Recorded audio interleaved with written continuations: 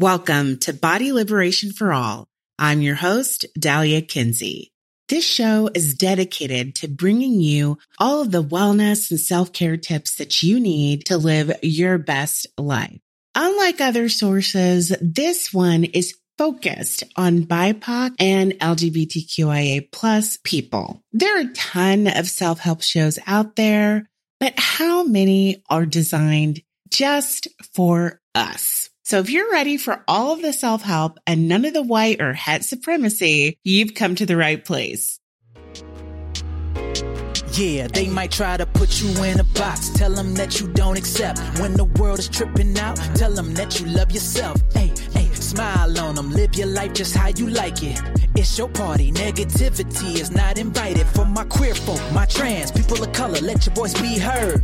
Look in the mirror and say that it's time to put me first. You were born to win. Head up high with confidence. This show is for everyone, so I thank you for tuning in. Let's go.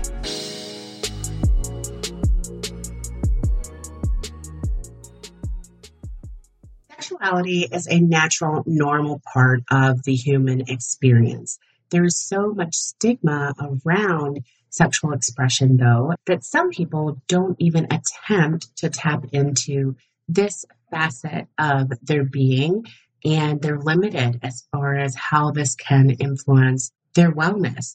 Anything that involves consenting adults that are old enough to consent and lucid enough to do so, is perfectly fine. But we have so many rules around what acceptable expressions of sexuality look like that a lot of us are missing out on its healing power.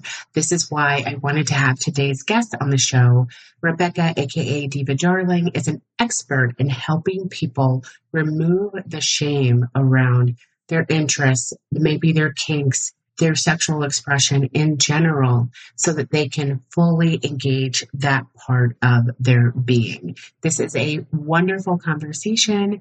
You do not want to miss out. Sexual expression, just like all other facets of human beingness, should be accessible to everyone who has interest in it. Some people are not interested in expressing their sexuality in any way, and that is also perfectly acceptable. This life is yours. The body you are in is yours, and you should embody in a way that feels comfortable to you. And that certainly includes how you express your sexuality. Let's get right into it. Hi, Rebecca. Thank you so much for coming on the show. Hey, thanks for having me. So I'm excited that you're here. The whole point of the show is to talk about all these different entry points to happiness and to pleasure. And when it comes to sex, there's so much, it's so fraught, there's so many issues that most people have around sex and feeling entitled to pleasure, but then also feeling like it's only accessible under certain conditions. And when we were talking before we started recording, it just really struck me, your concept of how sex is accessible to everyone, whether or not they're partnered.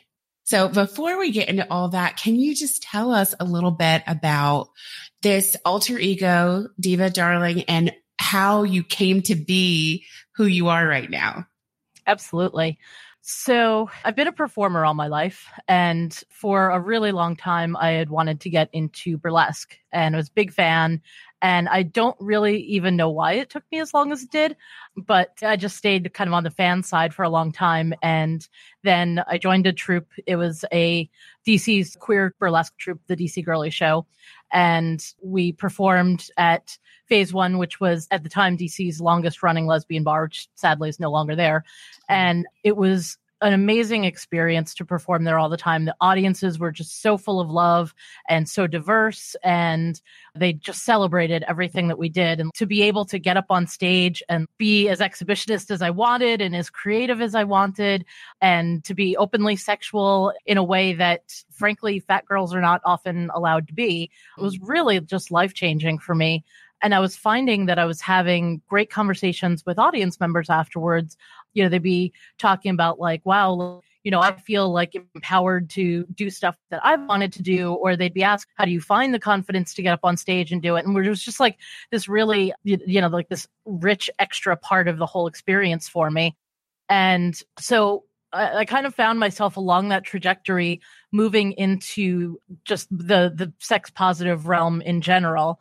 And I ended up doing marketing for Lotus Blooms, which I still do, which is a women-owned, education-focused, very sex-positive adult boutique here in the DC area in Old Town Alexandria. And in the course of that, I started a blog for them. I started teaching classes, mostly kink classes with them. And I was writing for the blog a lot. So I was doing a lot of like sex education there. And I was learning a tremendous amount by being involved with them.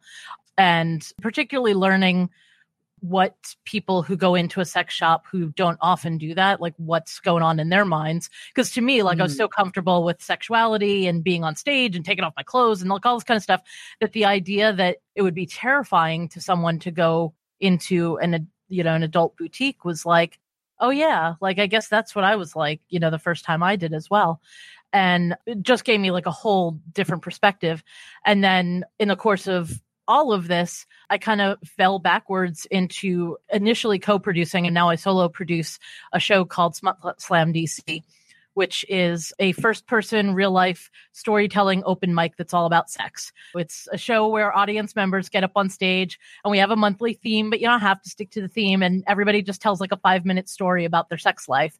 And we have what we call a fuck bucket. And the fuck bucket is where people can write down anonymous questions or confessions and put them in. And then as the MC will read them in between storytellers. And so I'll answer sex ed questions on the fly from stage, and I'll be reading people's secret confessions and things like that. So it just put me in this whole new role where, for the last 5 years, I've been doing this every month to big audiences, very queer audiences, very trans heavy audiences, very diverse in a lot of ways, and really just needing to be completely on my game about just the full range of sexuality, because I never know what's going to come up, what people are going to talk about on stage that I might need to address, like what people are going to ask that I, should be able to answer.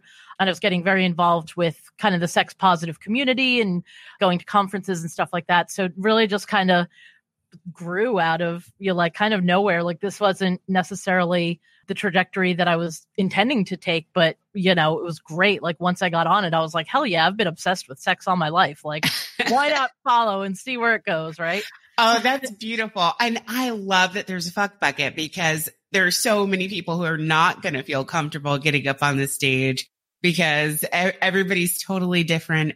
And especially around this area, some people love to share their experiences openly, and some people are just very shy. And sometimes I think there's kind of a fine line between what you want to hold sacred, and that's why you don't reveal it, and what you are hiding. But, I'm sure both of those factors play in when people go to that type of event. So you say you're obsessed with sex your whole life. Were you raised in a sex positive environment? Like what type of sex education did you get as a kid? It was a weird mix, because I was raised in a Catholic family. My parents are fairly conservative and got more so over the years. So there was a lot of that, Catholic messaging about, sex is sinful and this and that, and like whatever, and, issues about queerness and stuff like that. But at the same time, my mom had been raised so sheltered that she was really determined to do better with me and to make me be independent and free thinking and empowered and whatever. And she may not have thought that all the way through, like end up with like a queer witch daughter, like, hey mom, like congratulations, it worked. But I remember I was like 7 years old, and we were visiting my cousins, and my cousin, who I think was a year younger than me, actually, he told me how his mom and dad went in the bathroom and made his baby sister, and apparently told me some detail. I remember it more from my mom talking about it than from it happening. I was fascinated by this. I thought this was the most amazing thing I'd ever heard. So I went home and I started telling all my friends about this, like, incredible thing that I'd learned. So their moms started calling my mom, going like, what is your daughter telling our kids? So my mom, to her credit, sat me down and was like, okay, if you're going to talk about things being sexy, or like you're going to talk about sex, like you need to really know like what that's about, and like when you can talk about it, when it's appropriate. And she was so unflappable. And she was like, kind of explained it. And she was like, you can ask me anything. And the one thing I remember, I was like, what does it feel like, like for a penis to go into a vagina? And she answered, and wow. Because that is not a question I would expect from a 7-year-old. Yeah. Yeah. And she was impressive. Yeah. She kept it together. Yeah. She was like, she was like, well, it just feels like something warm sliding inside of you. And it feels really nice. And, something that adults do. And I was like, all right. And yeah, so it wasn't like anyone was encouraging me to, go out and embrace my sexuality or whatever. But my parents were very open about being in love and the fact that they had sex a lot. Like, they kind of wanted us to feel like that was like a normal part of life and not something that you had to like hide from the kids entirely. So like they would joke about it and, stuff like that. And yeah, and then beyond that, it was like my own curiosity, like finding my dad's Playboys and my mom's Bodice Ripper novels. And like, I can remember sitting on the steps to the attic with the dictionary, looking up every sex term that I could think of. Just like, and were they all there? Like all the clinical ones. Yeah. Like clitoris and orgasm. And so I was like, oh my God, like this is amazing. Now, when did you realize your queerness, or when did that even come on your radar that that's another way that humans are sexual? In retrospect, like I really should have known so much earlier than I did. The thing that I think should have tipped me off was that when I was little and I would get coloring books, like I'd get like Disney coloring books, the first thing I would do with any one of them is turn to all the pages of the princesses and color their lips red. Like I was obsessed with the pretty princess's lips. And I'm like, I feel like maybe that was a hint, It's so hard to tell the difference because the gender norms here anyway are so relaxed around women appreciating the beauty of other women. And because we're hypersexualized, it's normal for everyone to see women as sex objects, whether or not they're attracted to them. So I do think it's hard to realize like, oh, my interest is greater than other people's interests. Like there's a gap there. Like I can remember being in high school or shortly thereafter and fantasizing about, like a cute girl I had known at school. And I used to read this was back when back when there was Village Voice and back when the Village Voice had personals. And I'd read through the personals and sometimes I'd look at the women ones and just like, like I never did anything about it, but I just kind of thought about it. And I looked at a lot of women focused porn. Again, like I liked looking at the guys too, but I was like, oh man, that woman, but I didn't really explore it until I was in my early 20s and I was already partnered to a cis guy and who I'm still with. And thank God we were polyamorous because I was making like a whole lot of discoveries about myself at once. And I remember we're lying in bed and we're talking about like fantasies and things. And I'm just like very timidly confessing like that I thought about women sometimes. And I was like, honey, I think I might be bisexual. And he was like, awesome. Like, be you, and was totally supportive of it. Has always encouraged me to explore my sexuality, my identity, like anything that I want to. So, thank God for that. I hope that I would have done that still if I was on my own, but it was really just made such a difference to have a partner there who was like, yeah, you need to, be who you truly are. I was so accepting of that. Oh, that's fantastic. And I do think there are more couples that have mixed orientation than we realize because people will just assume if you're in a relationship that looks like that makes people think you're straight passing, then everybody thinks you are. And then there's that whole other layer of people feeling like bisexuals are not gay enough. Mm-hmm. And then straight people just constantly telling bisexuals that it's some kind of phase, no matter how old you are. Like it's outrageous. Or thinking that your orientation changes based on who you're partnered with. Right, exactly. Whereas no straight man has ever said, oh, I'm single now. I wonder if I'm still straight. Yeah, it has nothing to do with who you're partnered with.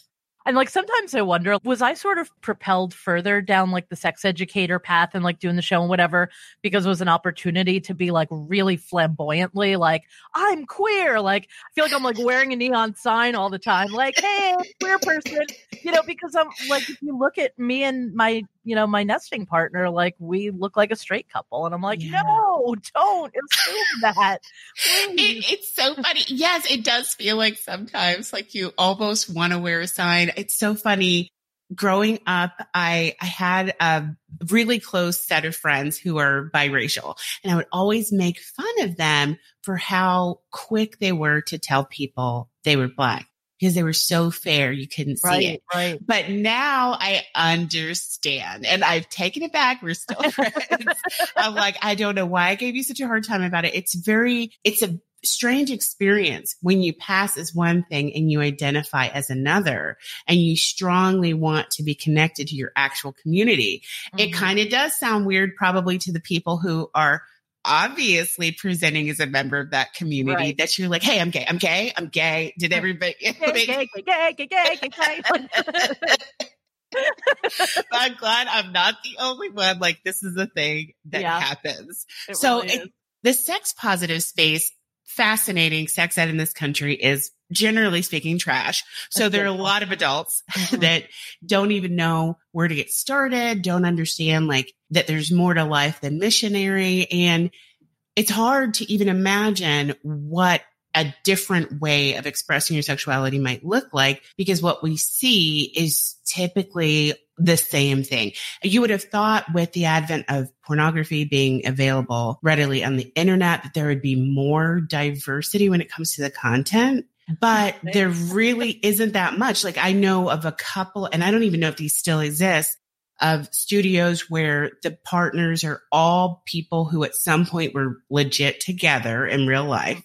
Maybe not in a relationship, but have had sex before. And so it's not like this theatrical, very artificial type of sex. And it's trans people, lesbians, like everybody. And I wish I could remember the name of the company. I'll put it in the show notes. But you don't see a lot of people producing that kind of content because people have all these conflicted feelings about, is it feminist? Is it degrading? Is it this? Is it that? Whatever. Right. And then you need the resources too. So what have you found as far as what the knowledge deficits are that you're hearing from people? Like, what do people really want to know? It's so interesting to me because so much of the circles that I move in, like my social circles and a lot of the audience that come to my shows and like stuff like that, they're people who are very knowledgeable, very progressive, very self-aware, like have invested a lot of time in learning and exploring and that kind of thing. So I forget, so often how different it is for so many people. And I had such a like bucket of water in the face kind of moment. I went to another event that's in the area that's basically, it was intended for women to come together and drink wine and talk about sex and just have conversations. Like, I knew the facilitator, she'd been a judge on my panel before. And just one day I was like, I want to check this out. And she was kind of facilitating a lot of the conversation. And there had to have been close to 20 women in the room. And I was shocked by the difference. Like, they were talking about who in your life can you talk about sex with? And they were struggling to think of people, like even friends. And I was like, who don't I talk to about sex with? Like, I'm like, people on the street, I'm like, hey, did you know that orgasms are great?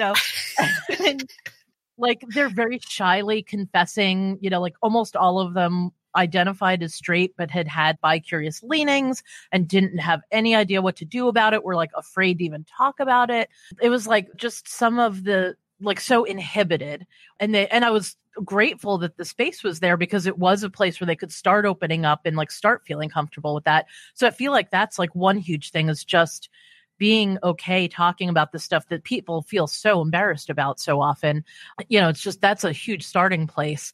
And then the other thing that really opened my eyes, I've been working with a professor at American University for a couple of years now, and I'll bring the students from their class to my show, and then they can debrief about it afterward. And I also like go in and help the students with their presentations, like give them some advice and whatever. And they're all learning how to become sex educators, and they're all pretty early in their college career, so they're still pretty young. Like I had to get special dispensation to have like 18-year-olds at my show because it's in a bar. So the first time that I went to see their final presentation night, which by the way, it was so great. I was like, oh, little baby sex educators. I love them so much. Like, it was so happy. And I was expecting to see a range of like stuff about being trans and advanced stuff about consent and like, you know, kink and like, you know, I was just kind of assuming they'd be talking about polyamory and like, because those things are so much more common, you know, than they were like when I was in high school and whatever. Like being called gay was still such an insult, and I'm sure it is some places, but you know, there's a little more broader acceptance now, I think, in a lot of places. So I was just expecting them to be like really sophisticated, and instead they're doing the presentations about STIs and methods of birth control. And there were like 3 or 4 presentations about how to know that you're in a healthy relationship or how to know that you're in an unhealthy relationship and what to do and like how to set boundaries and how to extricate yourself if you think you might be in a bad situation. And listening to these kids talk about, you know, they're designing this presentation for like the 14, 15-year-olds that they were, because they're saying like, we were thrown into the dating world and nobody taught us how to date anybody. Nobody taught us what it meant to be in a relationship, how to know what your sexuality is, how to know if you want to have sex, like how to know if you have a good partner. It seemed like such basic stuff to me. And I was like, geez, like we are really like failing. I mean, we're definitely failing kids in this country, but like we're kind of failing all of ourselves, you know, with just the limitations that we're trying to put on like, oh, you know, we can't talk about these things and like that's bad and wrong. And, you know. Yeah, it's amazing the gap, because with other things, people always talk about how they want to share their failures and protect other people from making the same mistakes they made. Yeah. But then when it comes to sex and relationships, no one wants to say anything. Nobody wants to tell the babies the truth. Right. And they make them make all of their own mistakes that are 100% preventable. Mm-hmm. One of the biggest qualms I have with how sex ed was handled in my school, one, it was literally, this is the best example of how it was handled. There was a day I remember in 5th grade, mind you, some of my classmates were already pregnant. So 5th grade, late, very late on the sex stuff. Yeah. And at least my parents, even though they're very, very, very conservative, had at least given us a lot of basic, like biological breakdown of like where babies come from. They were on high alert about child molesters. So they wanted us to know, like, this is a personal area and don't worry about it until you're married. That's not very helpful, but at least we had some concept of what would be a sketchy thing for an adult to do. And consent is always required for certain parts of the body. Okay, fine. At least we got those basics out of the way. But the teacher almost broke her neck running to shut off the VHS when the tape started to explain what the clitoris was.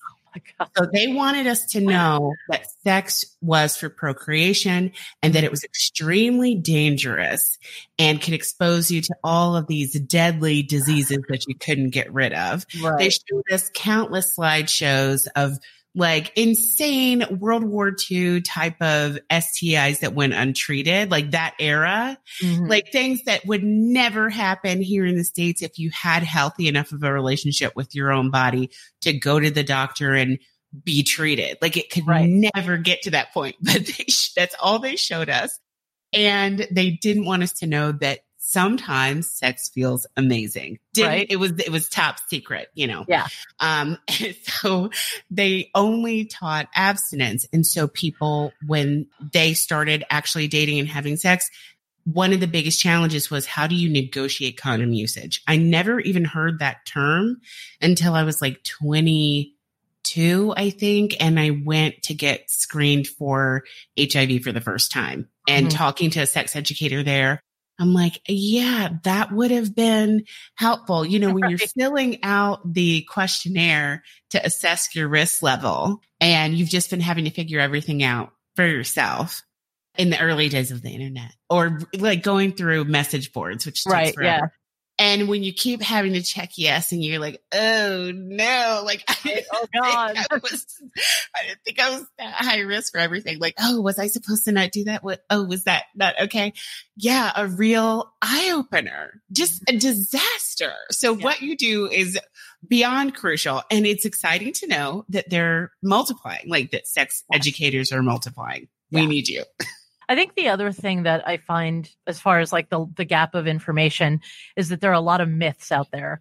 Like a lot of the stuff that I end up writing for the Lotus Blooms blog ends up talking about various myths, like huge myths around, like, for example, cis men who like butt play, who like having their butts played with. Mhm. And like the number of men who are afraid that it will make them gay. And I'm like, okay, first of all, like, let's start with the fact that would it be so terrible if you were? Like, let's examine Yes. that. That's a whole thing. But no, it doesn't. Like, you just have a lot of nerve endings there, and everybody has a butt. Butts aren't gay. Everyone has a butt. Like, it's the least gendered part of our sexual anatomy. Like, I don't know where people are going for their information these days, because not so long ago, you know, if you were on Craigslist and you saw pegging, you would have looked that up and you would have been like, oh, this is a thing a lot of people like to do. right. But where are people getting their info these days I now know. that Craigslist is done? Right? Yeah. Just got to hope that you land on something good on the internet. That's It a is crap so shoot. interesting. There's so many things to get into. I know, like, the way I approach sex when I said, you know, celibacy is for the birds, and this whole wait till you're married thing, I just don't know. I got to see some things. When I leaned heavy into actual research, and I don't know if you remember Nina Hartley. I know Nina. Yeah, she's wonderful. Do you know her? Yeah, God. we go to Woodhull Sexual Freedom Summit every year. Ugh. And like, I met her. I was performing in the burlesque show, and after I got done, she came over and gave me a hug and told me I was brilliant. And I was like, well, like, oh my God, you can die now, right? Right? And then Oh she was my our bucket goodness. babe when we did Smut Slam at Woodhull, and like, she's just amazing. Like, I only see her there, but yeah, she's so oh my fantastic. God. For anybody who doesn't know, Nina is like an OG porn star who actually loved porn and sex and equally enjoyed engaging with men and women. And now she's a nurse and a sex educator. How perfect of a combo is that? So I read everything I could find of hers, and so helpful. Like just the way she explains things. Brilliant. Like a porn star that becomes a nurse, that becomes a sex educator. Perfect. Yeah. So yeah, I'm like, let's study all the things. And you're right. Everybody has a butt. There are lots of nerves there. A lot of people like that. Like, I don't know why we're still so weird about these things. What do you think is the biggest barrier to people really having pleasure when they have sex? Because having an orgasm is not something everybody's even familiar with. Right. What is the issue?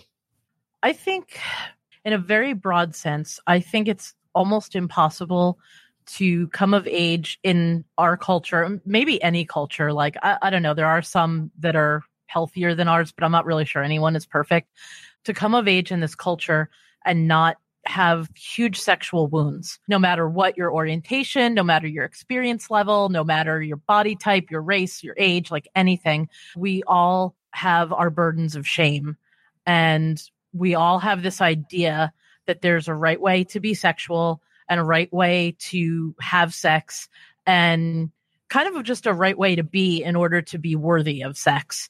And it's so hard to talk about these things that I think one of the big problems is that we end up carrying the stuff around, and it takes on truth to us, you know? So we're walking around thinking like, I'm not fuckable, or, you know, just any number of like myths that we've ingrained so deeply in ourselves that it feels like a fact instead of, you know, just something that we need to heal and deal with.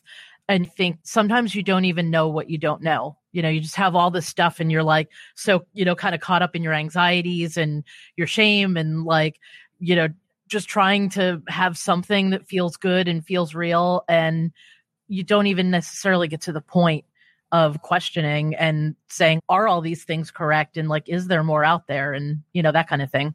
How do you recommend that somebody start working through that feeling like there are requirements for you to be worthy of sex? And can you explain how you view masturbation and its importance as far as enjoying or engaging and connecting with your own sexuality? Yeah, I think one of the most important things, one of the best things that anybody can do for themselves is to spend some actual time trying to learn your own body.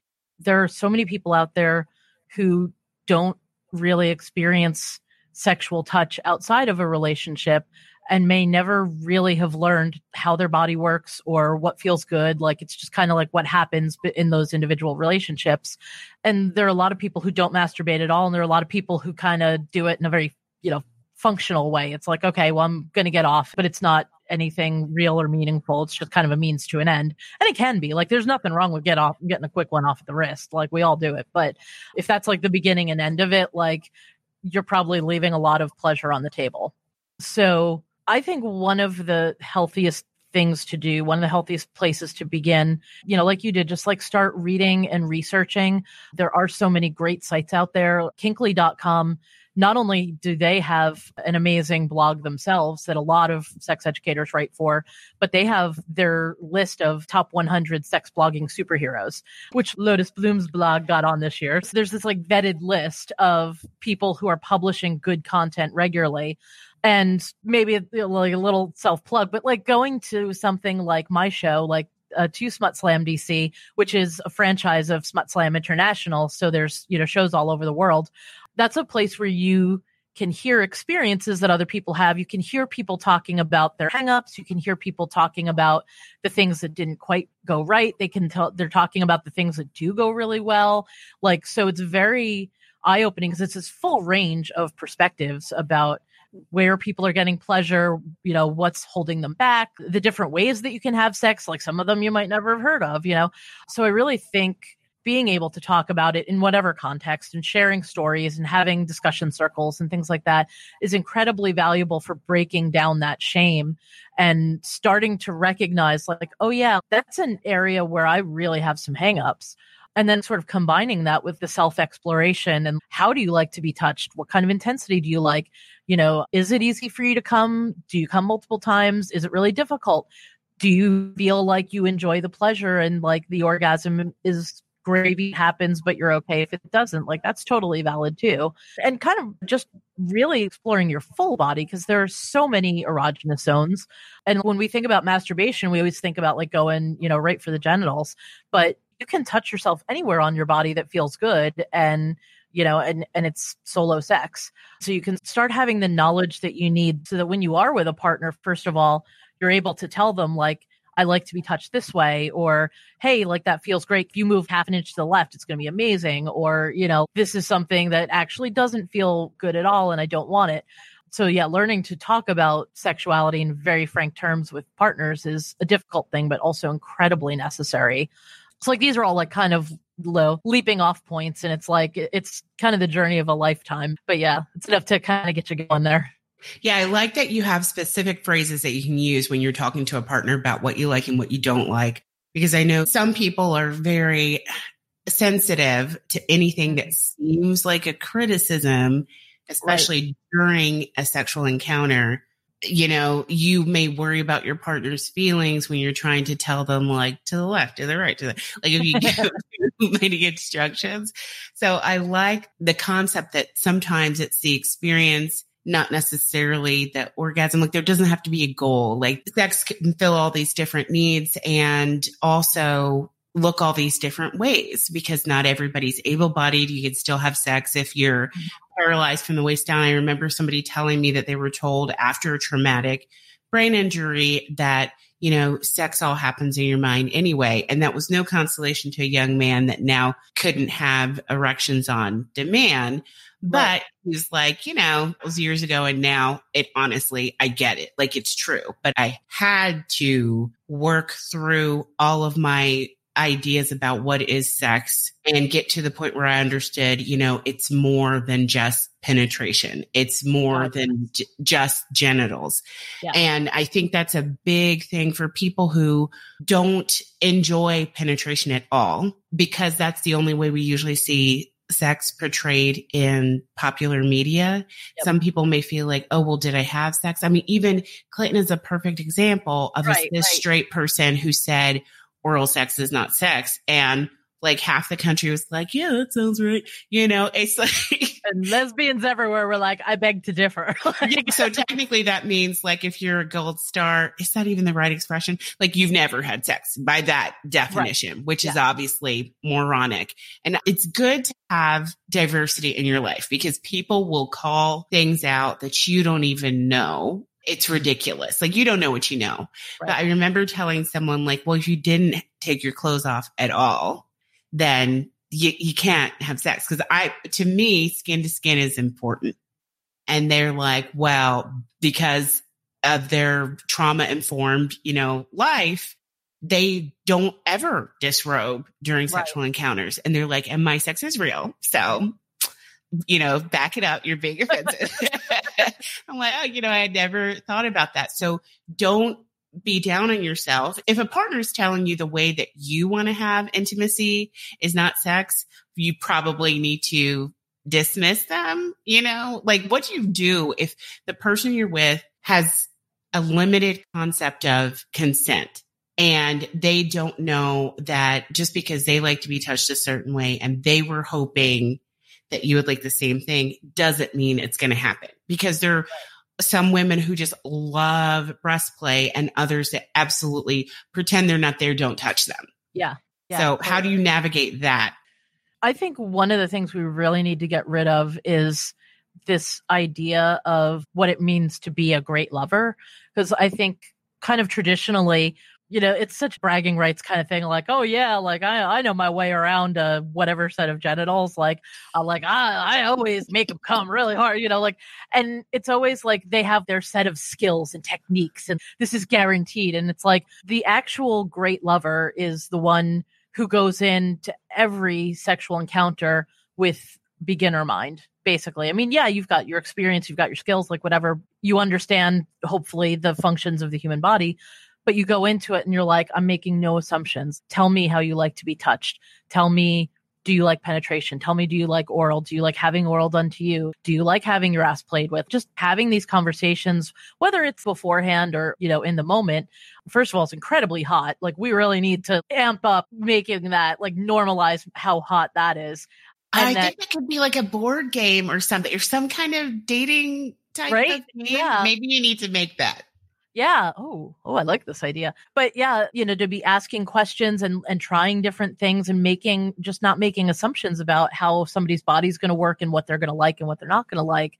I actually think the kink world has a lot to contribute in that regard, because there's so many different activities and levels of activities, whether it's psychological, whether it's physical, is it hard, is it soft? Like there's so much going on there that like scene that you're going to negotiate is going to be like a very detailed conversation.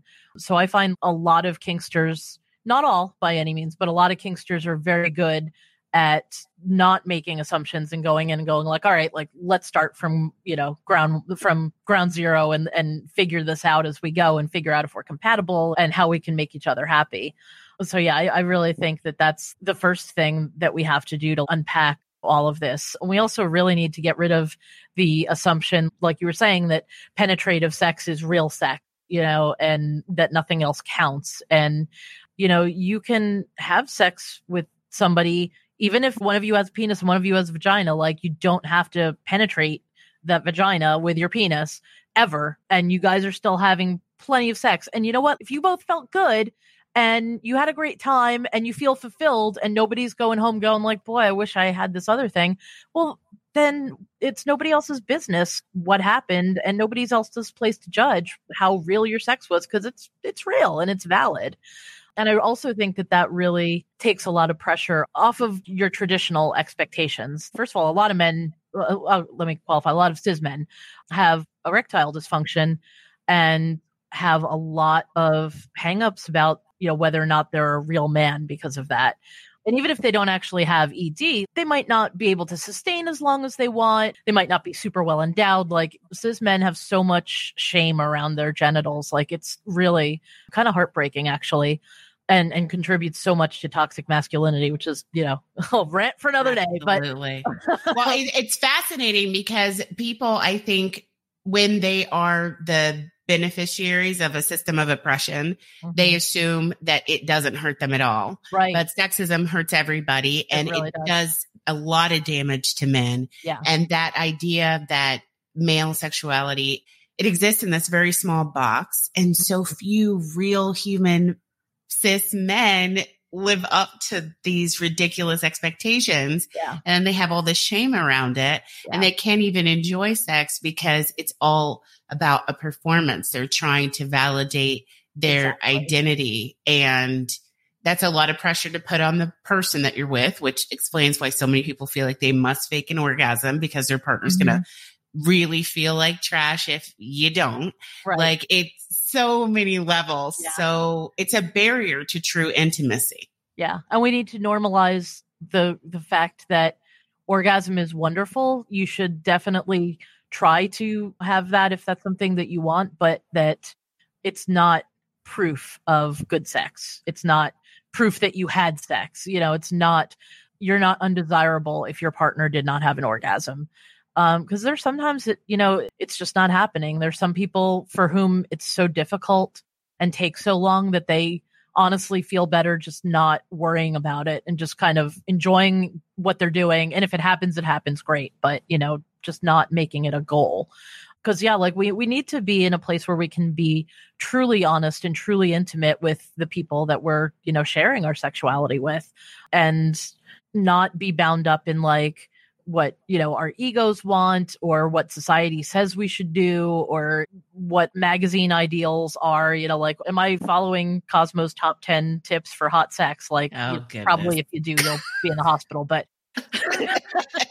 some of their, oh my goodness, I just think of all the problematic things I've read over the years, and you don't question these things when you're just looking for information. You're like, how could something so popular be so full of trash?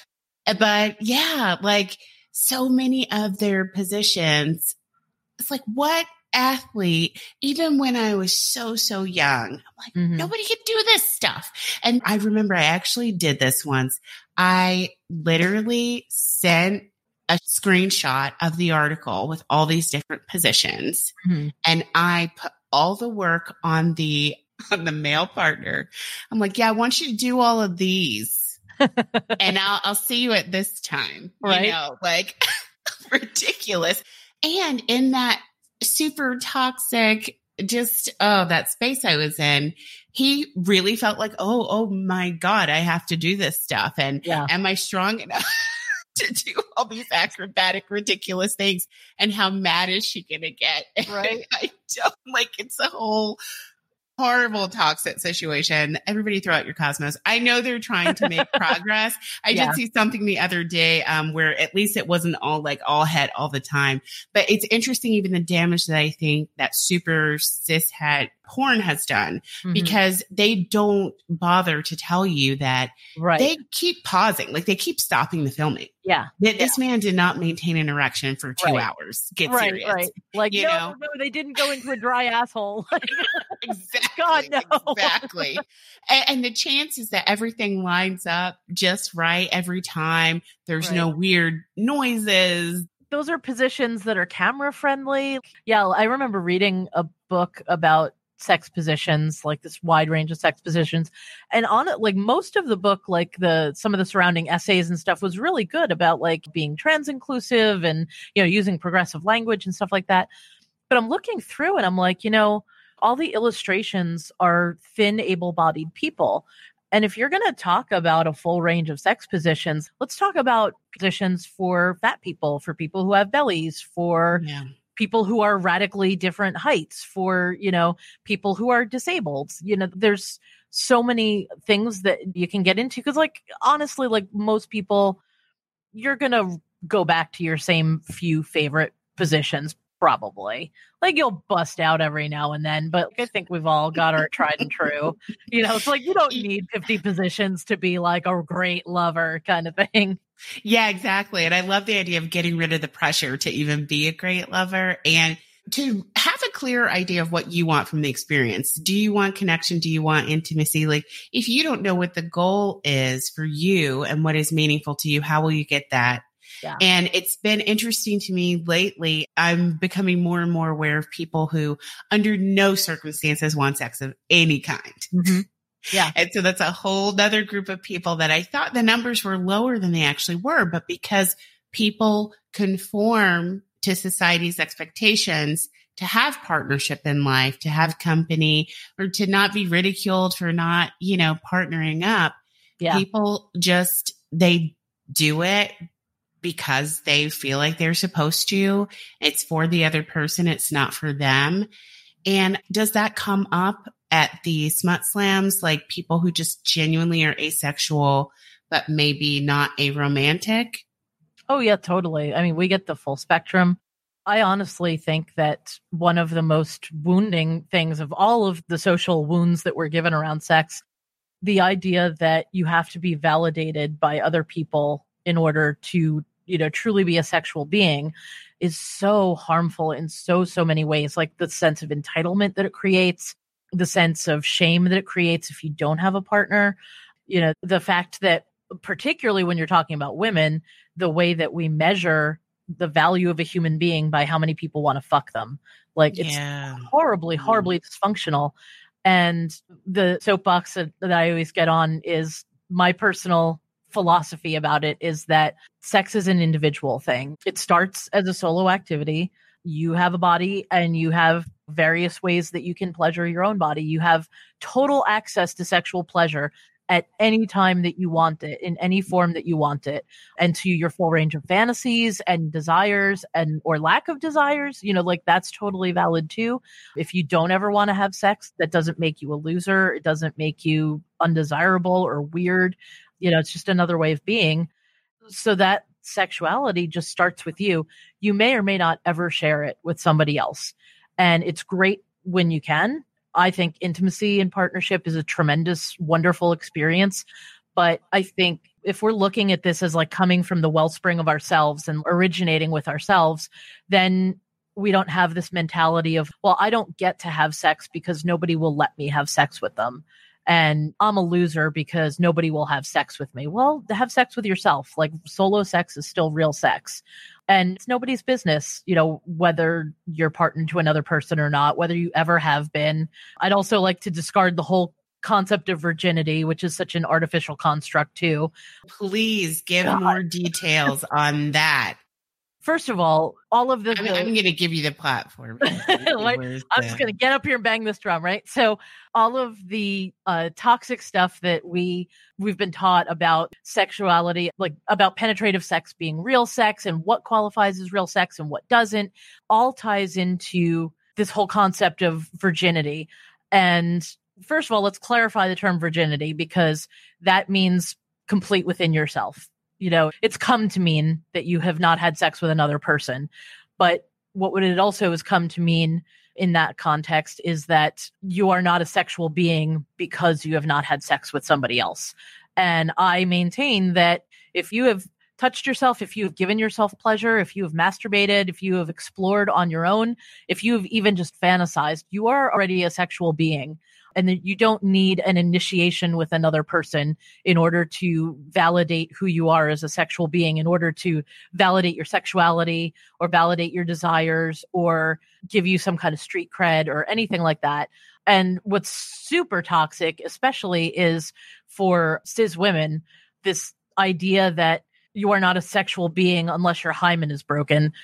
Hymens come in all different shapes and sizes. Frequently, they do not get in the way of having sex at all. There are plenty of people who, it's either non-existent or it's like broken through physical activity earlier in life, or it stretches. Emily Nagoski, who is a fabulous sex educator, has an entire blog post, I think 2 actually, that's like debunking all these myths about hymens. And it's just great reading. So we have this poisonous idea that a cis woman has to undergo a painful and bloody experience in order to truly be a sexual being. And that's horrible. That was not my experience. I did not have pain or bleeding or like trauma or anything. Like I had a wonderful lover who, guided me very slowly through everything, made sure I was okay every step of the way. And I wish everybody had that the first time that they, were actually with somebody else. But You don't even have to be with somebody else to be penetrated for the first time. You can use a dildo. It's still sex. So, I literally have no clue when my hymen was broken. Like, I didn't notice it. right. So maybe there was some spotting or something. And I was like, oh, is this period time? What's happening? Who knows? Because when I first had penetrative sex, no, there was no proof. Right, and it wasn't uncomfortable. I mean, maybe awkward, but another thing that I think cishet men don't get any credit for is how many of them are absolutely nothing like the lies that are told when it's like the sexuality driving everything that they do, and them wanting no connection, and them just wanting to rack up numbers and perform and to be seen as a stud, and being really cavalier about their partner's feelings. Absolutely not my experience.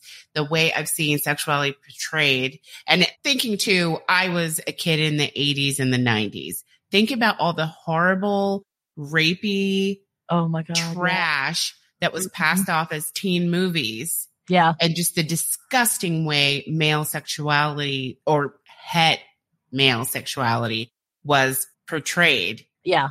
Totally made them all look like a bunch of disgusting monsters, pigs, didn't see women as individuals, just wanting to fuck everything in sight, no regard for their feelings or their comfort. Totally doesn't connect to my reality. I've seen that so many men, if you're cis and you're het, you are not allowed physical touch outside of sexuality. Right. If you're a real huggy dude, you know, nobody likes that. Right. Your friends aren't going to hug you. So I see a lot of them waiting for a partner for them to finally have some physical intimacy. And it means so much more than just the sex.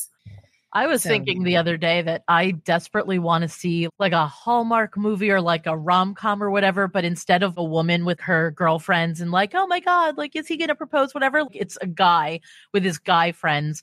And they're just like talking about the wedding they dream of and the girl that they want to marry. And it's totally all the same tropes and maybe a little more healthy, but you know, it's like all the same like structure or whatever, but it's just focused on, you know, men wanting emotional connection. Cause I'm like, I know so many women who are super sexual who are like, I don't have time for commitment. Like, I'm not into having relationships right now. And I know so many men who are just like, oh, like, I want to be loved and bring me flowers. Like, you know, they're so soft. I love that. Absolutely. That's been my experience, that I find far more men who want connection and who are naturally monogamous, and so many women that are not naturally monogamous and are willing to, because that's what social norms still dictate for most people. And if your partner wants monogamy and you feel like you're poly by nature, that could be an issue.